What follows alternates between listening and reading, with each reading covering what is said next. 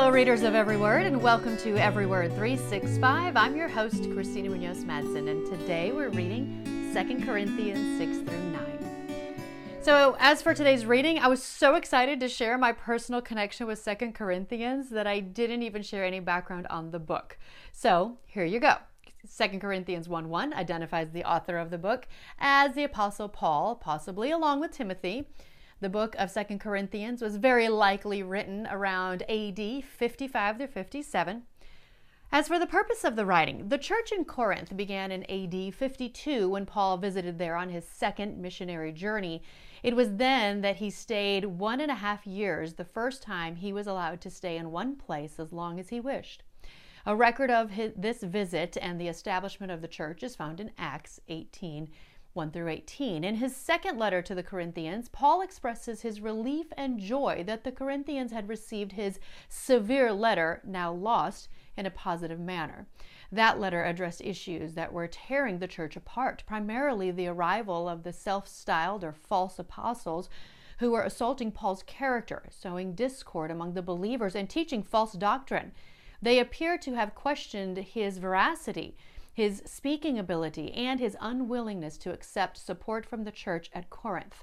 There were also some people who had not repented of their licentious behavior. Positively, Paul found the Corinthians had well received his severe letter. Paul was overjoyed to learn from Titus that the majority of Corinthians repented of the rebellion against Paul. The apostle encourages them for this in an expression of his genuine love.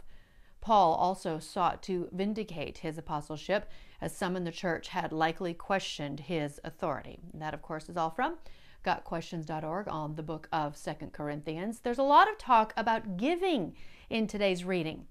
And not just giving, but giving generously. And not just our money, our time, and our talents, too. Whatever you give is acceptable if you give it eagerly and give according to what you have, not what you don't have. Of course, I don't mean your giving should make life easy for others and hard for yourselves. I only mean that there should be some equality. Right now you have plenty and can help those who are in need. Later, they will have plenty and can share with you when you need it. In this way, things will be equal. That's 2 Corinthians 8:12 through 14. Remember this, a farmer who plants only a few seeds will get a small crop, but the one who plants generously will get a generous crop.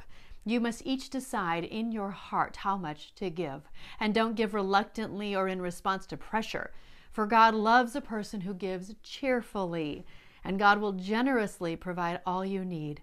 Then you will always have everything you need and plenty left over to share with others. That is 2 Corinthians 9:6 through 8. If you struggle with tithing and or how much and or how often and or to where, please read today's readings closely. Lots of good wisdom and advice. And in the bold print today, all we can really take with us is what we have given away. Really think about that. It's that old saying, you can't take it with you. Tomorrow is 2 Corinthians 10 through 13. Happy reading. This episode is brought to you by Travel with Friends. Flexible, reliable, intentional, earnest, noble, dedicated, and supportive. We all want friends like that, and now you can. Travel with Friends takes the logistics out of your life-changing tour. Each member of their team strives to be the best friends they can and hope that each trip is impactful and personable. Just give Travel with Friends a call, 501-379-9226, or you can email them at friends@travelwithfriends.com, or of course you can click in the link in the podcast description.